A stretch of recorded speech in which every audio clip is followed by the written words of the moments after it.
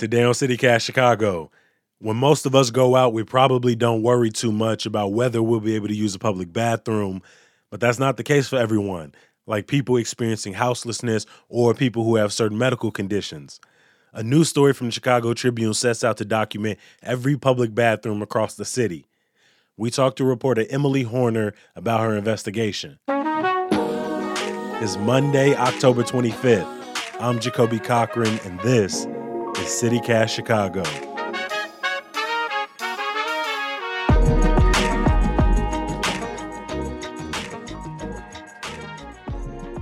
I don't think I ever asked myself, where are all of the available bathrooms, because this feels taboo, because I'm probably privileged to not think about where are the available bathrooms in Chicago. And so I am so glad that you made time for us, because I wanted to talk about this immediately. I'm so glad to be on here talking about it. Let's not bear the lead. How many public restrooms are available across the city, and where are they primarily located? There are fewer than 500 that I was able to identify through public records requests that are like barrier-free restrooms. So, restrooms that don't require you to go through security, to be a customer, to be, a patient or a client of some kind and these are city-run or state-run. They're publicly run restrooms.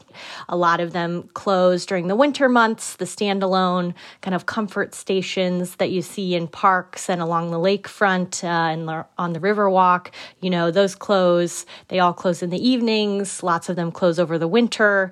So, the hours of all of these restrooms and when they're open vary. What made you want to start investigating this topic, the availability of public toilets? I have been thinking about this issue for a while, and, it was especially in my mind during the pandemic when lots of businesses were closed, even Starbucks were closed. And so I was really curious, and, it just got me thinking, where are the public restrooms here?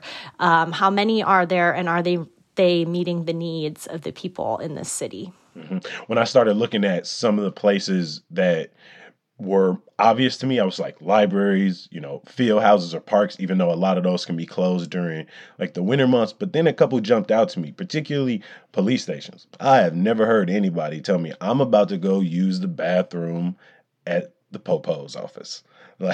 What did you find about these public buildings, whether it was CTA bathrooms or bathrooms at the police stations? I also didn't know before I started this reporting that there are restrooms that you can go use in the police station. And those are some of the, few locations that are always open. Police districts are, open 24/7.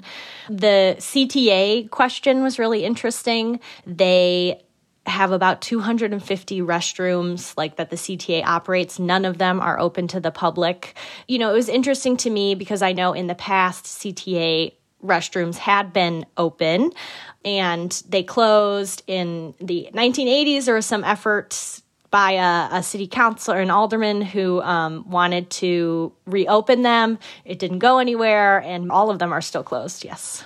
Not everyone feels comfortable going into these spaces. Can you tell us the stories you heard from people experiencing houselessness and what it was like to try and use the restroom? There was one woman I spoke with who stays on Lower Wacker, and, she talked about going to multiple locations, asked to use the restroom and crying and not being let in.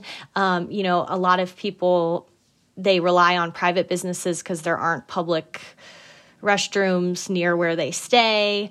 One of the people I spoke with said that, having to go to the bathroom in an alley makes him feel like an animal, not like a human being. Many of us feel like we could ask a business to use the restroom like Starbucks, but Starbucks enacted a 2018 policy that was meant to allow access to the restroom.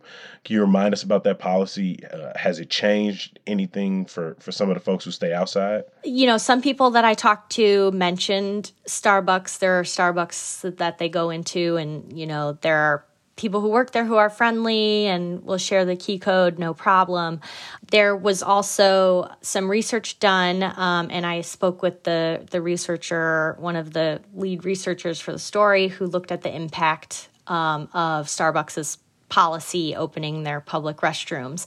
And they found that there were fewer incidents of like public urination and defecation outside of Starbucks locations after this policy change. Not only can it feel not only embarrassing, but you can be ticketed and fined for public urination or defecation. What are these fines, and how many tickets did the city give out last year? Since 2016, the city issued 29,000 tickets for, or more than 29,000 tickets in that 4.5 year time period.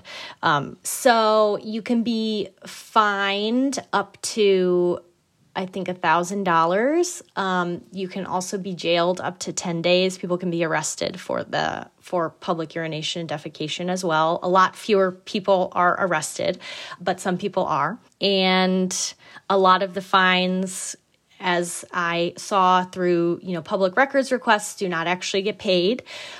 So a lot of these tickets are being issued, and a smaller portion of them actually, lead to a payment. I know you talked to some groups who work with people who are experiencing houselessness. Were they concerned about this lack of public options? Yeah, so there can be real medical concerns if you don't have access to, toilet facilities, sanitation, and, hand washing. And so it's a big concern. There are other cities that have had, hepatitis outbreaks that are, thought to be related to, lack of restroom access. There can be dangerous pathogens that are spread in human waste. And so, it's definitely a concern, as is for people who work with these communities. They talked about the need for restrooms. They talked about the need for showers. They talked about the need for laundry, places where people can, really clean their clothing, and making sure that like trash is picked up as well at encampment locations. Have there been discussions of longer hours for the public restrooms that are available?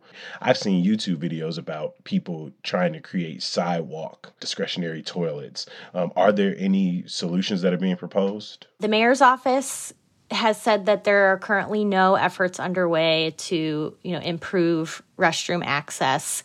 The city has provided, and they're funded through the end of the year, they have placed portable toilets at some of the encampments where people live. So that is going on until the end of the year. That's one vulnerable group affected by limited access to public bathrooms. But you also wrote about the Restroom Access Act that passed back in 2005, I believe. What's the history of that law? I talked to this woman, Allie Bain. She was a teenager.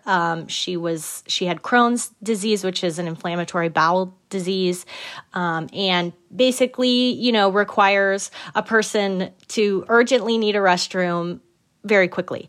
And so she was at an Old Navy store with her mom, needed to use a restroom. The store manager said, no, we don't have a public restroom.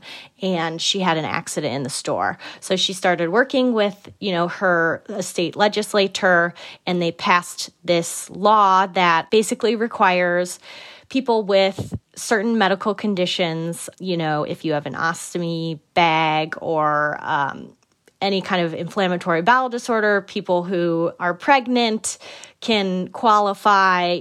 Basically it's people with medical needs that require an urgent restroom access, and a bunch of other states have actually adopted similar laws after the one in Illinois was passed. I feel like for a city that's always trying to nickel and dime us, I am shocked that there aren't more like coin-based public restrooms around the city. They always looking for some extra dollars. So actually, Chicago used to have paid public toilets. Sounds about right. The city council actually banned the use of pay toilets. There was like a big movement in the 1970s there was some like gender disparity happening because like people who use urinals were not required to pay the 10 cents to get into a stall, but for stalls you had to pay 10 cents. And so there was like a big national effort actually to end the use of pay toilets. And so we used to have them in Chicago, and we do not anymore. Emily, what surprised you most from reporting this story? Something that was really surprising was how open people were once I brought up the topic. So, I would approach people, and I feel like it's kind of a strange thing to be like, hey, do you want to talk about, bathrooms? This thing that we kind of just don't talk about all that often. It was really surprising to kind of hear some of these experiences from people, from all types of people who have had trouble accessing restrooms. And even since the story ran, I've heard from so many people who have reached out and been like, I have problems, or I've had issues with this, all types of people. So I think that is just, it's interesting to talk about something that we don't usually talk about. Yeah, I've been on the street asking people how they feel about wearing masks. I couldn't imagine asking people where they sit down their ass. I couldn't imagine. Where do you use the restroom in the city? Do you know where you can or where you can't? But through your reporting, I really learned a lot about, like you said, a question that I was not even thinking about asking. Emily Horner is an investigative reporter with Chicago Tribune. Thank you so much for joining us. Yeah, thank you for having me on.